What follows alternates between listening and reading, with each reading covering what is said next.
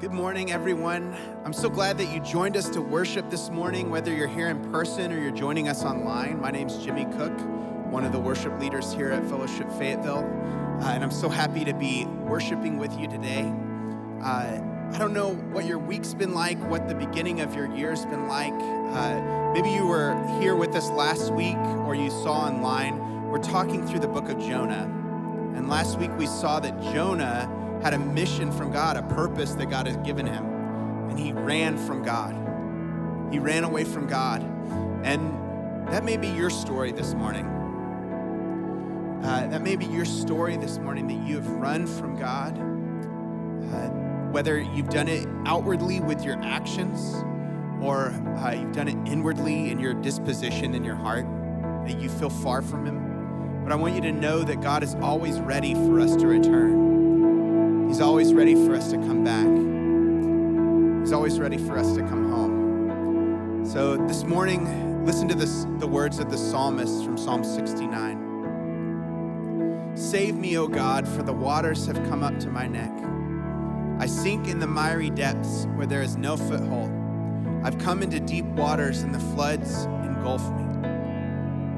But I will praise God's name in song and glorify him with thanksgiving.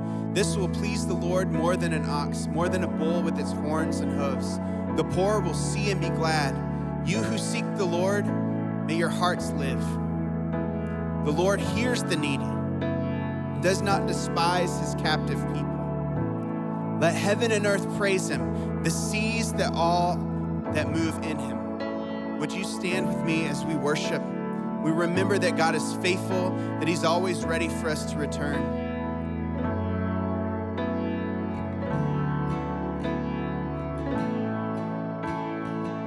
Sing this with me. God of Abraham, you're the God of covenant, faithful promises. Time and time again, you have proven you do just what you say. Though the storms may come and the winds may blow, I'll remain steadfast and let my heart learn when you speak a word, it will come to pass.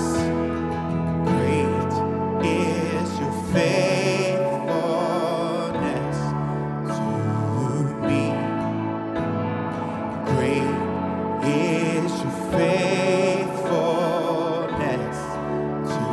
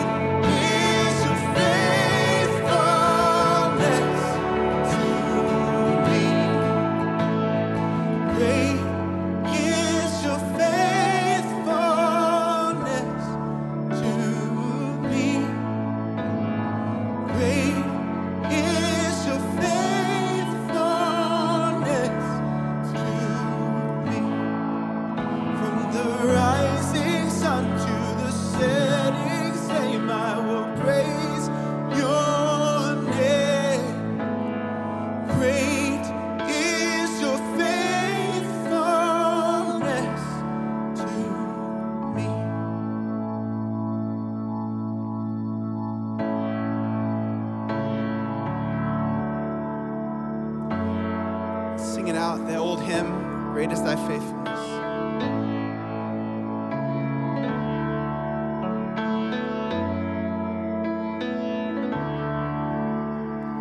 Great is Thy faithfulness, O God, my Father. There is no shadow of turning with Thee. Thou changest not, Thy compassions, they fail not. As Thou hast been, Thou forever wilt be. Great is Thy faithfulness, great is Thy faithfulness. Morning by morning, new mercies I see. All I have needed, Thy hand hath provided. Great is Thy faithfulness, Lord, unto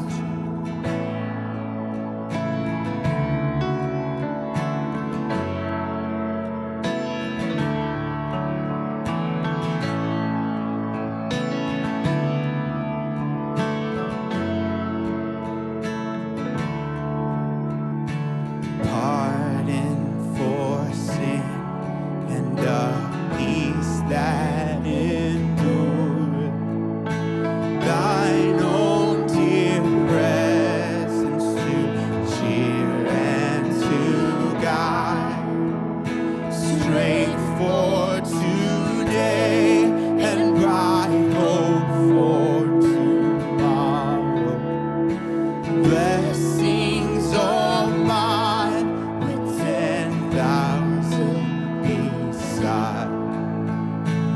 Great is Thy faithfulness, great is Thy faithfulness. Morning by morning, new mercies I see. All I have needed, Thy hand hath provided. Great is Thy faithfulness, Lord, unto me. Great is Thy faithfulness, great is Thy faithfulness.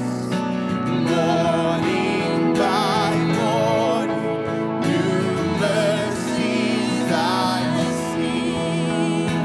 All I have needed, Thy hand hath provided. Great is Thy faithfulness, Lord, unto me. Let's sing that one more time. Great is Thy faithfulness, great is Thy faithfulness. Morning by morning, new mercies I see. All I have needed, Thy hand hath provided. Great is Thy faithfulness, Lord, unto me.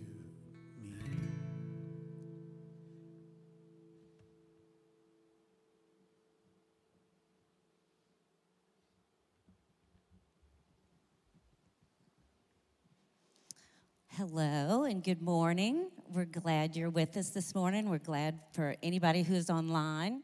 We welcome you. Yes, I'm sorry. Please be seated. First off, we want to tell you about two things, and it is time. It is time for you to take care of this. First, we have community group sign up. and it's going to be taking place. I know next weekend we have leaders kickoff, and then after that, the week after that, we're going to have community groups starting. So make sure you scan the QR code. I think it's going to be up here in just a minute. Make sure you scan that, or sign up in the foyer, or just call the office or talk to somebody that you know. But make sure that you sign up for a community group. And also, women's ministries. Women's ministry small groups are going to be starting, February 1st for most of the studies. But I think January 18th for one of the studies. But same thing, scan that QR code. There you go. Those are the dates there, too, for you. We had a neighbor in the neighborhood that we lived just before this one. His name was Rich Walker, and his wife was Sandra Walker. And we loved the Walkers, and we did life together with them. Our kids were not driving yet, so they were elementary and just started junior high. And we would hang outside and just eat together. And I mean, we buried our parents during that time, and we helped each other build things. And I mean, we just did life together. Loved the Walkers. He worked for Walmart. He was transferred, went up north, and we stayed in touch with him. But of course, I don't know if y'all are like this, we didn't stay in touch with him as much as we wanted. But he went on a hunting trip with him and his son and some other dads and sons, and they had a great time, and then went to bed one night, and Rich didn't wake up. And we heard about it, and right before the funeral, Hank was able to talk. That's my husband, Hank. He was able to talk to the pastor. And the pastor said that when he got up to where he lived, to that church, he committed himself wholeheartedly to the church.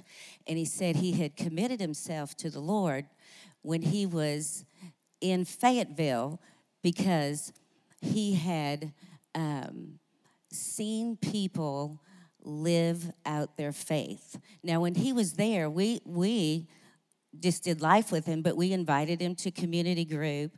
We invited him to church, and we talked about the Lord with him all the time. Now, this is what was going on in our lives during that time. Our lives were messy, messy, messy. You would have thought that would have been the worst time for us to have anything that to do with another couple. We were in marriage counseling. We were not doing well at all. We had just opened a dental office. Stress was this high. Kids, 4 kids running crazy all the time. And we were just living life and trusting the Lord along the way. So the whole point of that story is it's just living life with people. And that's what community is. And that's the parish idea that we're passing on to you guys. So it's time to sign up for y'all to do community with your people around you. I just want to share this one scripture, and then I'll close with prayer. Hebrews chapter 10. The whole chapter there talks about just Jesus. He was the supreme sacrifice. And, it is finished. There's no more need. And then in verse 19, it talks about that's the new and living way. And then it goes on, the author says, there's 3 things for us to do. To let us draw near, let us hold fast. And then this is the last one. This is for us, the body. It says, let us stimulate one another to love and good deeds. And this is how we do it. Not forsake the gathering together. In church on Sunday morning, that's wonderful. But small groups, getting together and doing life together and encouraging one another, and all the more as you see the day drawing near. So it's time to sign up for small groups, whatever that looks like for you. And so let's pray. Lord, I just thank you for being in our midst and being in our lives and being in us. And Father, I pray that you just speak to this body today as Clark comes up and teaches from your word and shares just how we can come to know you and live with you and share in your obedience and also in our struggles and give our lives totally and completely to you, Lord. We thank you for this body and today. And we pray all this in Jesus' powerful and compassionate name. Thank you, Jesus.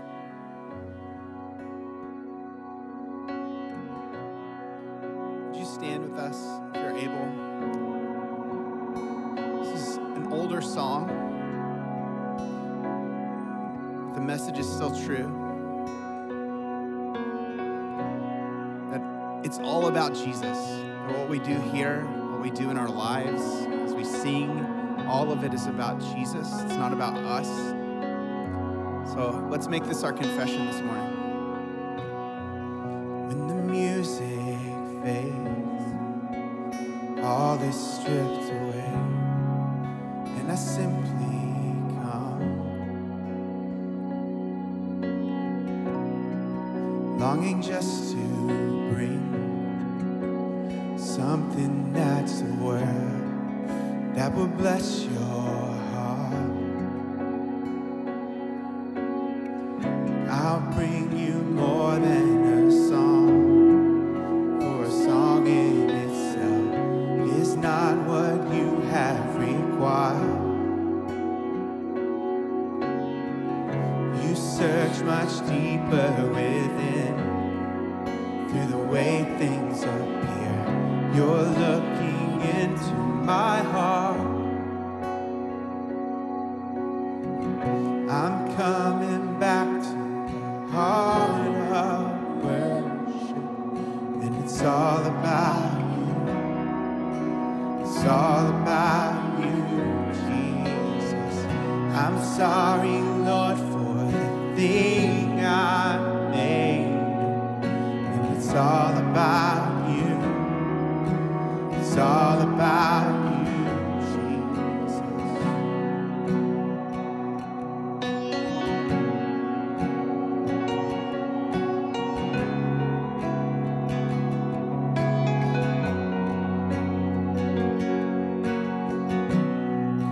King of endless worth, no one could express how much you deserve. Though I'm weak and poor, all I have is yours, every single breath. I'll bring you more than a song, for a song in itself is not what you have required. You search much deeper within, through the way things appear. You're looking into my heart. I'm coming back to the heart of worship, and it's all about you. It's all about you, Jesus. I'm sorry, Lord, for the thing I made it, and it's all about you. It's all about you, Jesus. I'm coming back to the heart of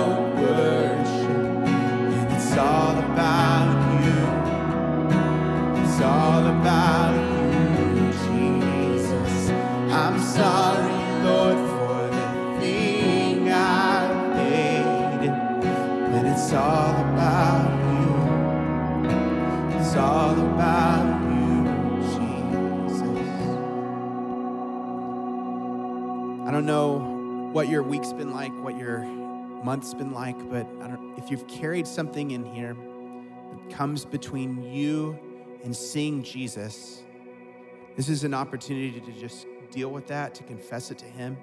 So just take a few seconds privately to confess, and then we'll confess corporately.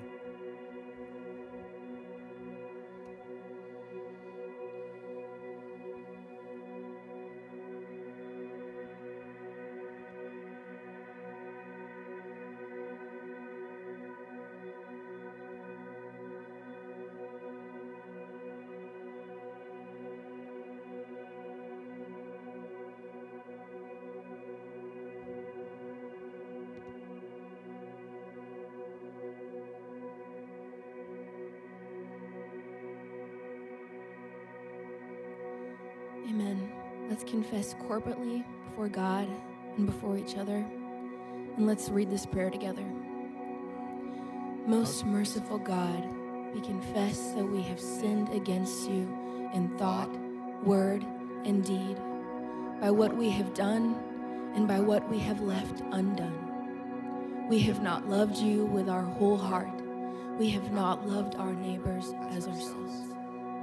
We are truly sorry, and we humbly repent. For the sake of your Son, Jesus Christ, have mercy on us and forgive us, that we may delight in your will and walk in your ways to the glory of your name. Amen. This next song, as we sing, it reminds us that God's love is greater than our deepest failures, that he searches the depths of who we are and he loves us anyway.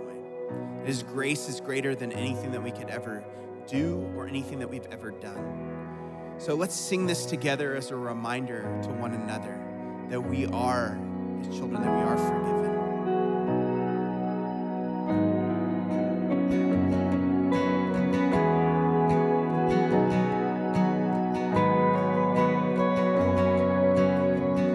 Where shall we go to escape your glory? No valley low, no mountain on high. When billows roll, when we cry for your mercy, will you remind us of your love? How your grace flows over our failures. You search and know the depths of our souls. Our hearts are formed more like you, Jesus, as your love pours over us.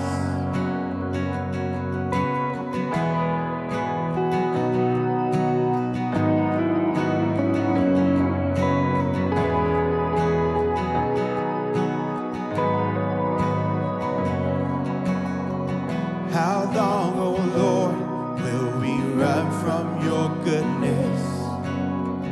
Your mercy's rich and made new every day.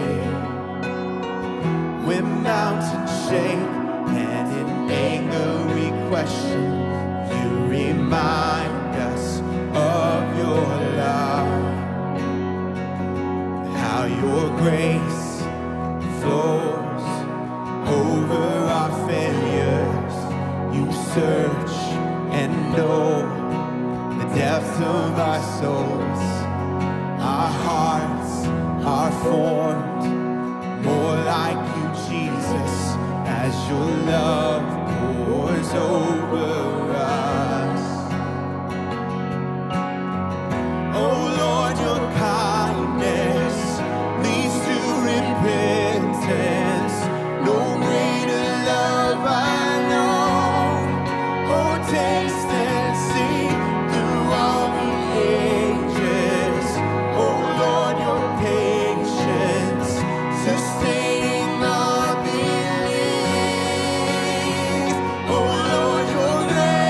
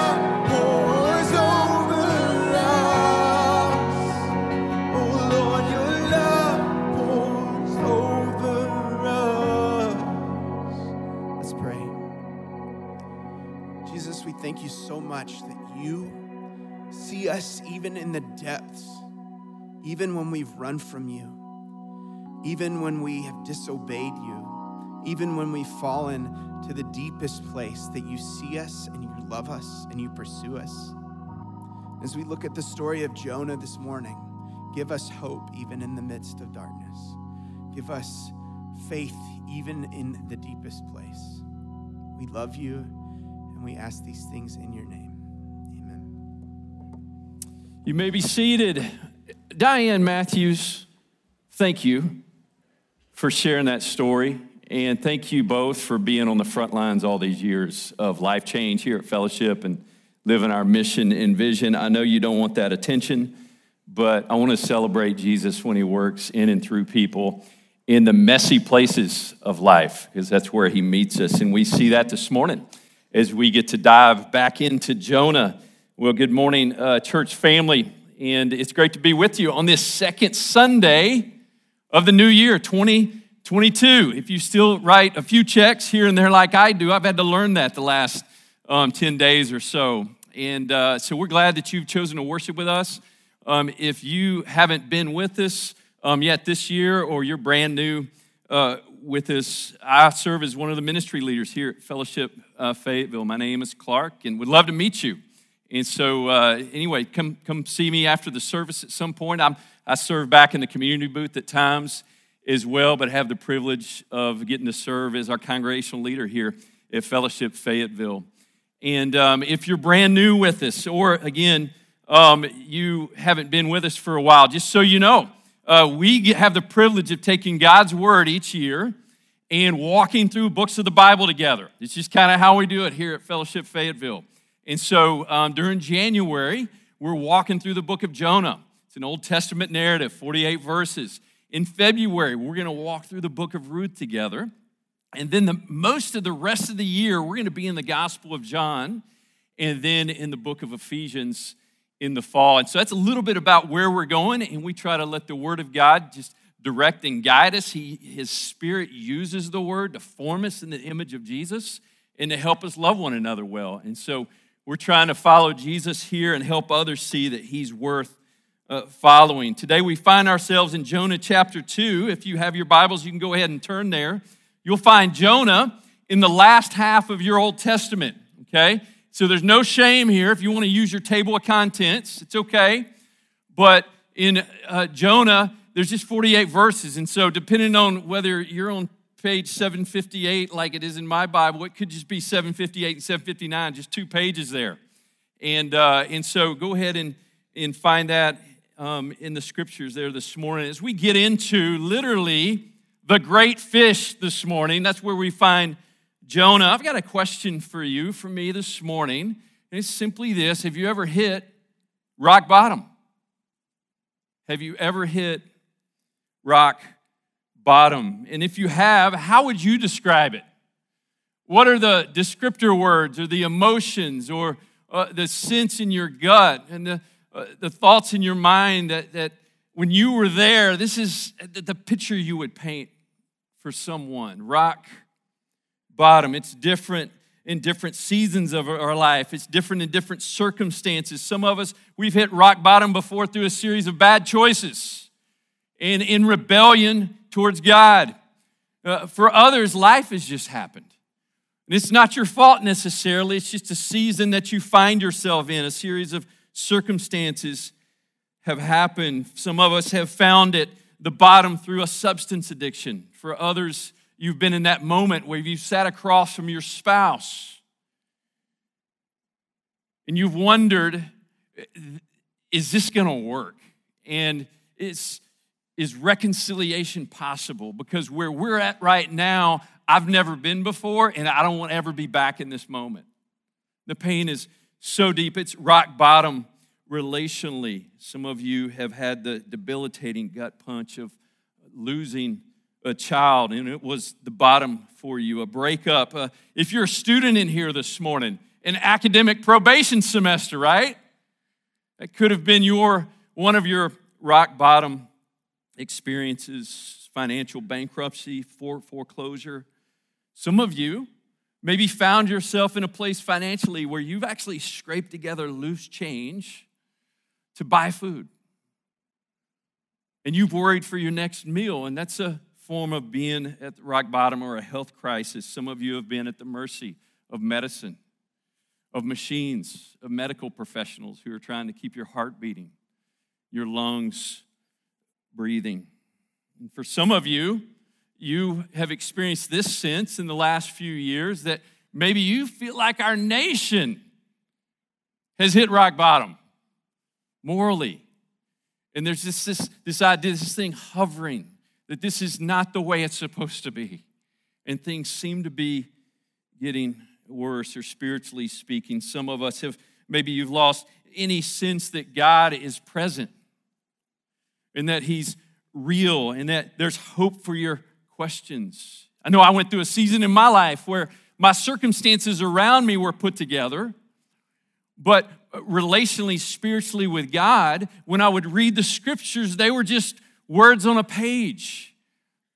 It lacked life and vibrance. And it was kind of a spiritual rock bottom experience. And some of you may find yourself as we enter the new year there. Well, today we meet Jonah literally at the rock bottom. It's at the rock bottom of the sea, and as Jonah is sinking in his rebellion, he's not hanging on to the dividends from his latest wheat harvest, all right? He's not grabbing the papyrus scrolls of the Torah. He's not trying to make sure he's got his cell phone in his wallet and his gun safe as he sinks.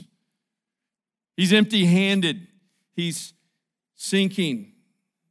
His last waking hours were with pagan worshipers who actually feared God more than him. He finds himself over the edge of a ship and into the sea. And literally, the scriptures tell us in Jonah's psalm this morning that he found himself at the roots of the mountains, as bottom as you can get. And it's interesting what comes out of his heart and his mouth as he cries out to God in his distress this morning. But I think it's helpful just a brief review, because I know at least in this service, with the way the weather was a little bit last week, there weren't as many people in the room here at the 9 o'clock service. And for those of you watching online, welcome this morning as well. But just a brief review. Michael shared with us some big ideas about Jonah. Jonah is simply a book on prophetic history told to teach us a lesson through humor and irony, somewhat satirical, okay? Historical, a real person, a real place, a real time, told to tell a story and teach us a lesson. And we leaned into two big ideas here, that God is sovereign and God's compassion is real and it extends to all.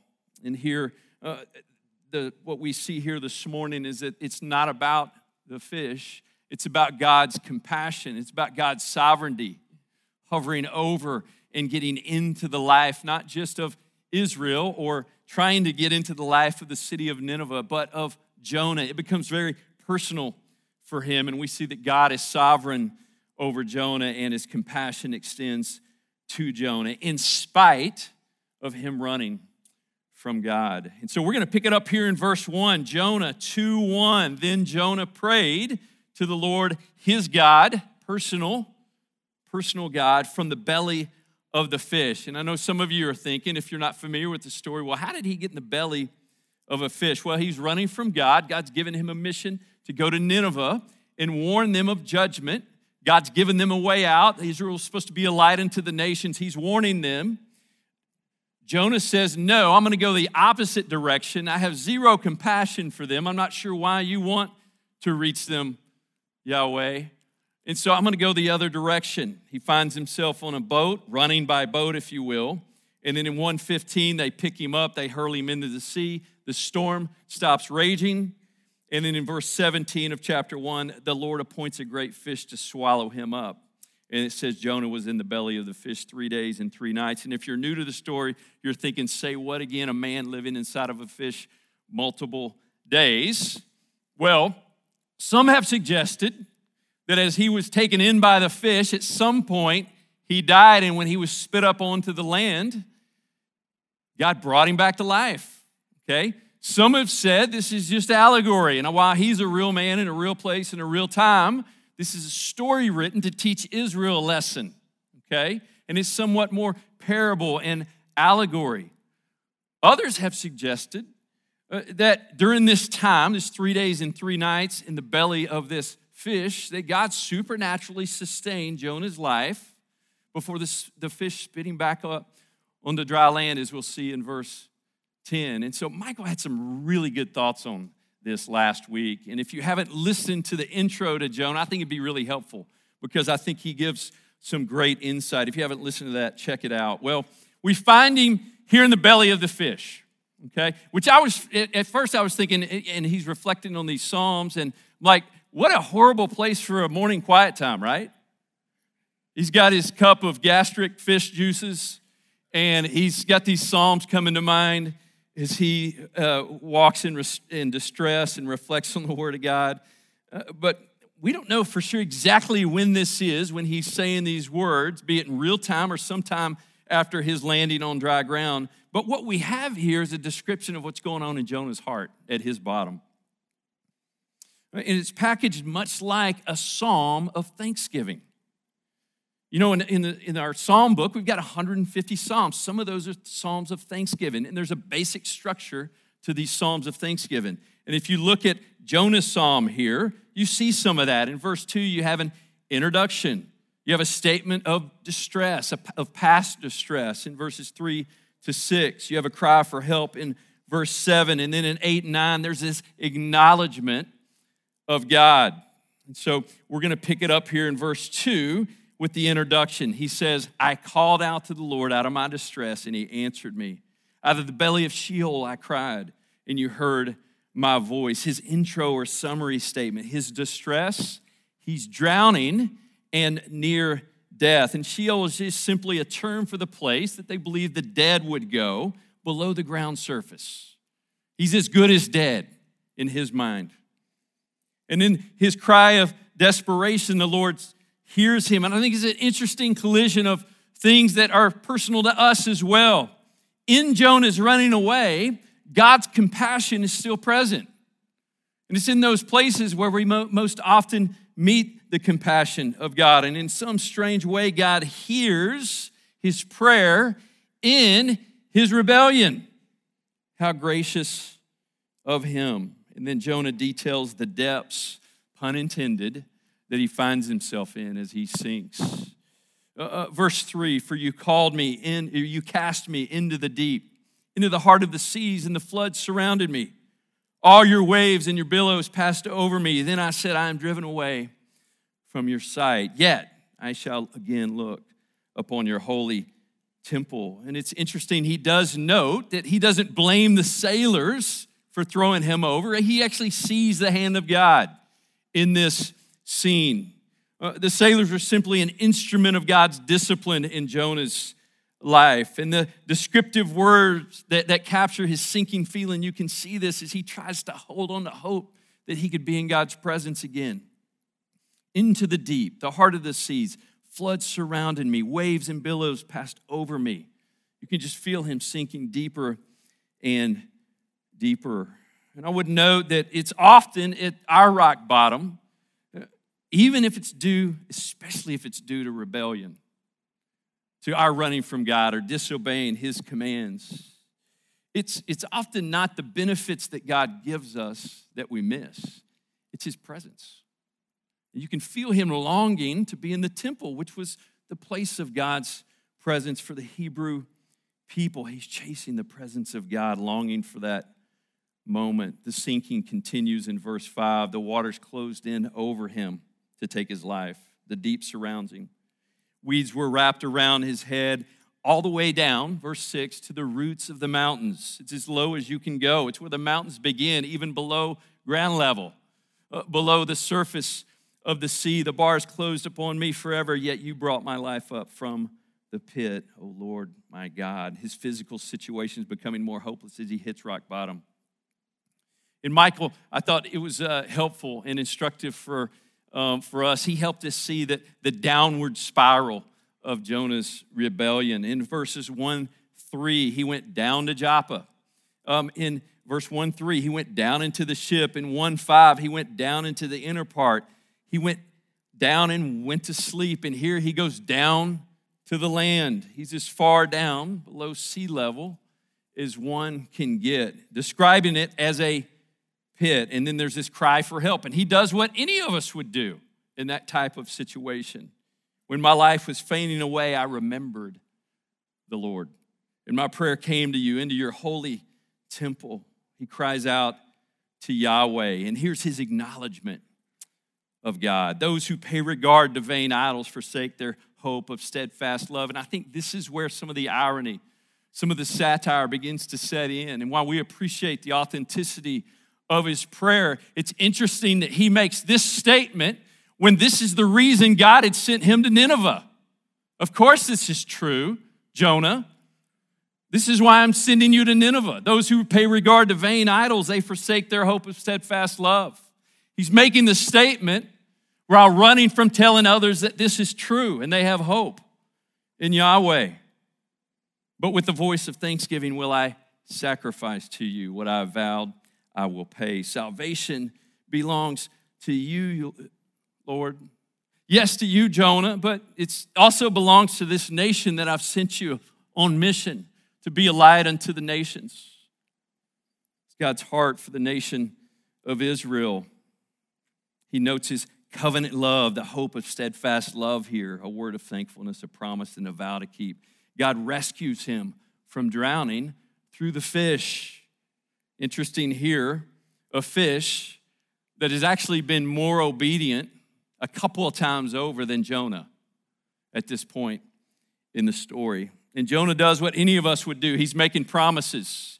He's offering sacrifices. He's making vows to change. He prayed the right words, right? Just get me out of this fish. Get me out of this drowning situation. Get me out of here. Get me back into the temple where I can sacrifice. How about you? At your bottom, you make those promises.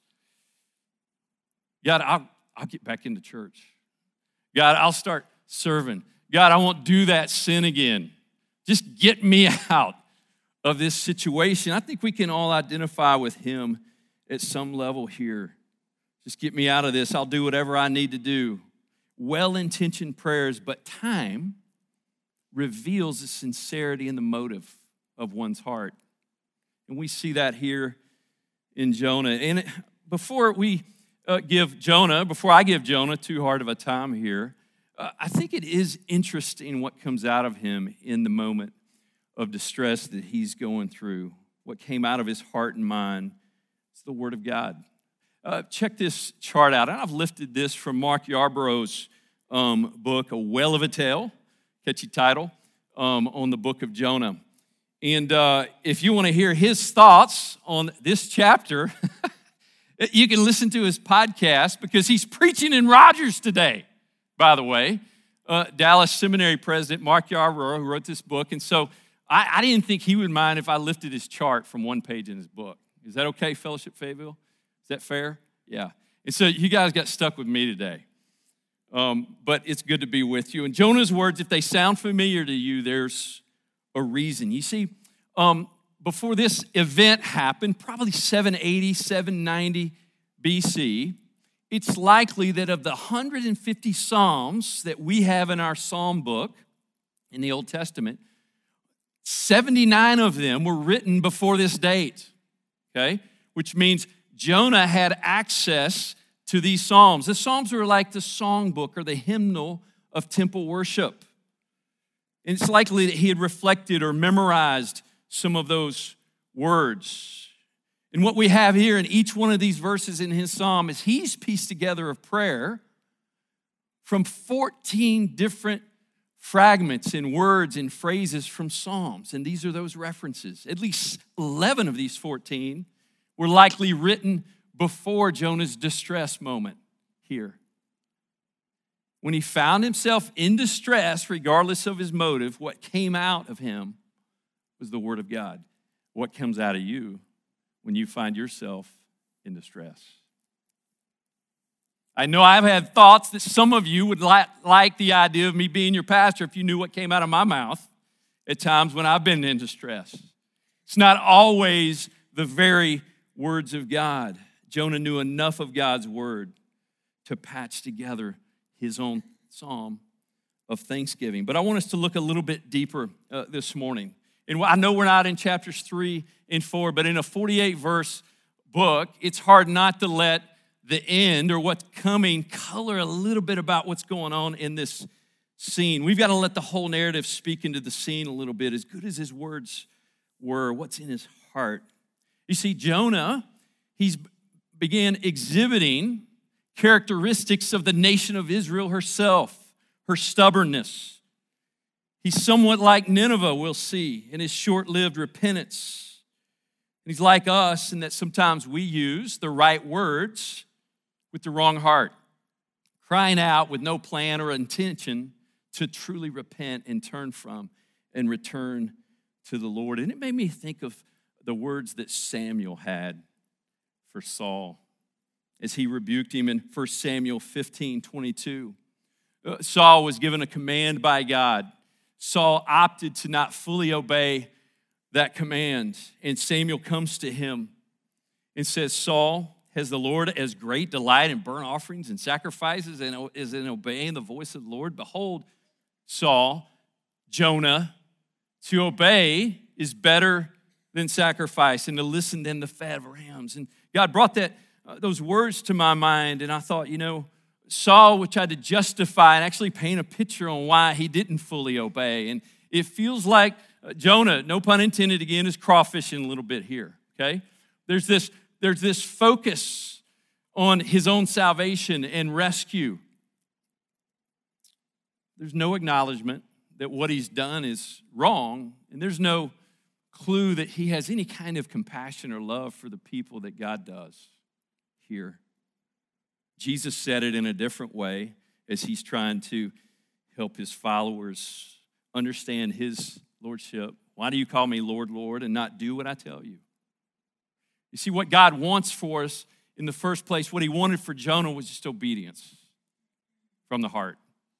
And what Jonah is doing is he's offering sacrifices, he's making vows, and he's just not owning it, his disobedience. And God wanted full obedience. Stop justifying, just obey me. Do it from the heart. And some of you find yourself like that this morning in here. You've patchworked this veneer of spirituality where when people just see you on the outside, it kind of looks like you're following, but never fully obeying God's word. And Jonah never acknowledged his rebellion here in this psalm. He never embraces compassion for the Ninevites in this prayer.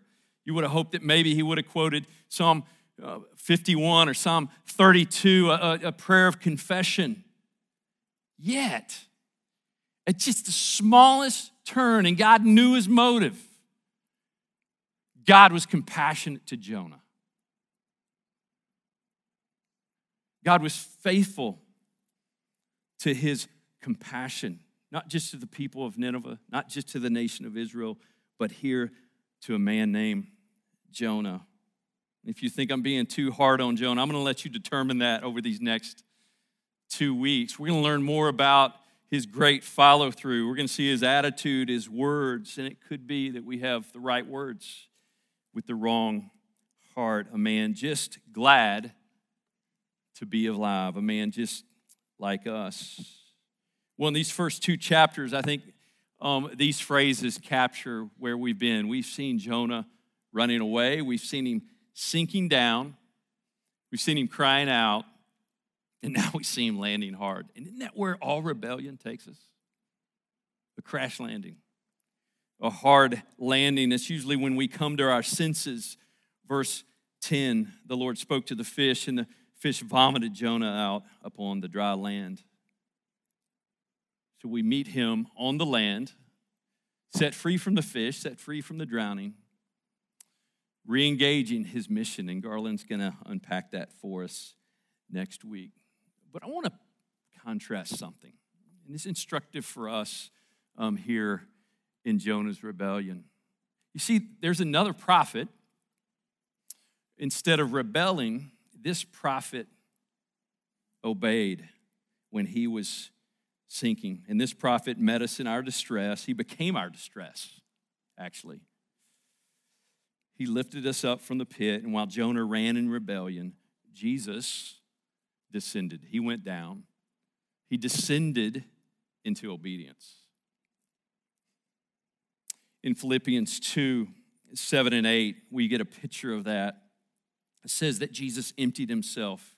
He descended by taking the form of a servant. He descended by being born in the likeness of men. He descended by being found in human form. He humbled himself by becoming obedient to the point of death. And then he descends further. It wasn't just any death. It was death on a cross. And it wasn't just death on a cross. On that cross, the scriptures tell us that God made him, it says, for our sake, he made him to be sin, who knew no sin, so that we might become the righteousness of God. You see, Jesus also went down, down, down, and Jesus descended. He sunk into the depths, understanding and meeting us in our hard landing. Matthew 12, for just as Jonah was 3 days and 3 nights in the belly of the great fish, so will the Son of Man be 3 days and 3 nights in the heart of the earth. He descended further in his death that he promised would happen. 3 days and 3 nights. And his obedience becomes our hope in rebellion. Jesus' obedience is our hope in our rebellion. In his moment of distress on the cross, he even followed up with these words, which we would never question the sincerity of, by the way, on a promise.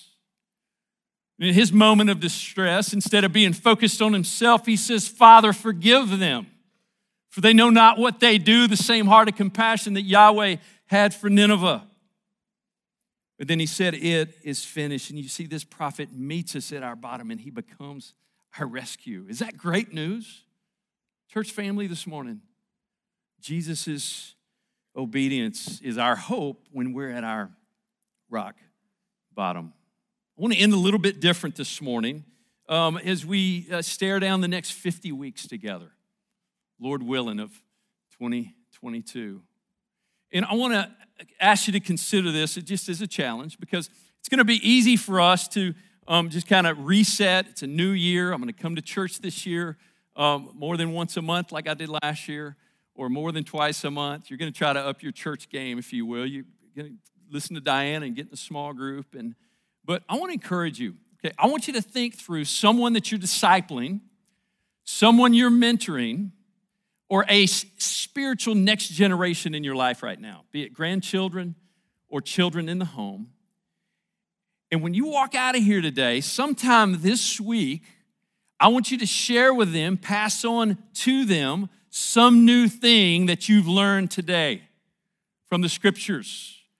And I want this community of faith to be a community of faith that follows through, that obeys the scriptures. It's not just in one ear and out the other, just so you can get to lunch and feel good about your checkbox by coming to church today, okay?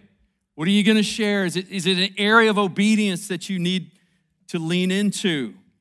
Some of us in the room this morning, we need to stop sacrificing and vowing and just obey. Like, you actually know a passage of scripture that God's called you to turn to repent from this behavior from the heart, and no one knows about it. If you would share that with someone that you're investing in and allow them to bring community into your life and help you follow through on that obedience. What words come out of your mouth when you're in distress? Maybe the person you're discipling, your spiritual next generation in your home, maybe that's something you work on together as a follow through from this teaching. And one of my great concerns for myself and for our church is this: who would we have so much contempt for in our life in 2022 that we would rather die than see them turn from God and receive the good news? Jonah was willing to do that. Then to have the Ninevites turn and hear the good news of God's judgment and rescue of them. Maybe we're the ones that need the mercy this morning, if that's us. Let's be a church that resolutely obeys the scriptures this year as we try to make disciples together. Would you pray with me?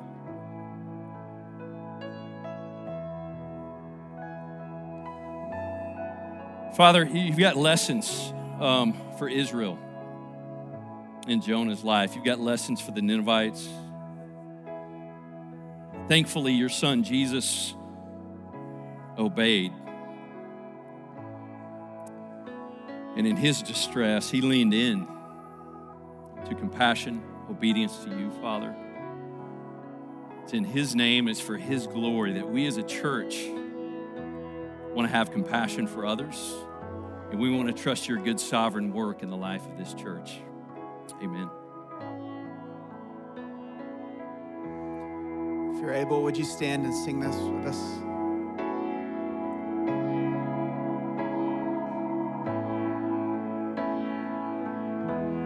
I've carried a burden for too long on my own. I wasn't created to bear it alone. I hear your invitation to let it all go, and I see it now. I'm laying it down, and I know that I need you. I run to the Father, I fall into grace. I'm done with the high, no reason to wait. My heart needs a surgeon, my soul needs a friend. So I run to the Father again and again and again and again. Oh, oh, oh, oh. You saw my condition, had a plan from the start. Your son for redemption, the price for my heart. Oh, and I don't have a context for that kind of love. I don't understand. I can't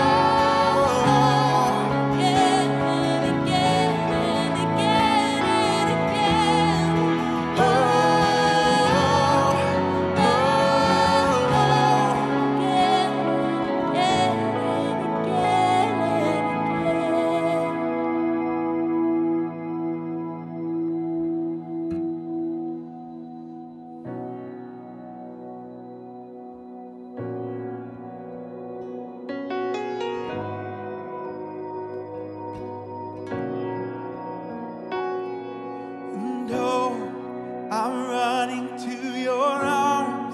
I'm running to your arms. The riches of your love will always be enough. Nothing compares to your embrace. Light of the world, forever reign. I'm running to your arms. I'm running to your arms. The riches of your love will always be enough. Nothing compares to your embrace. Light of the world, forever reign.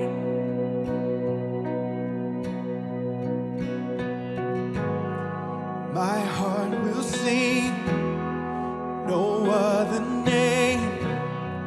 Jesus, Jesus. My heart will sing no other name. Jesus, Jesus. My heart will sing no other name. Jesus, Jesus. My heart will sing no other name. Jesus, Jesus.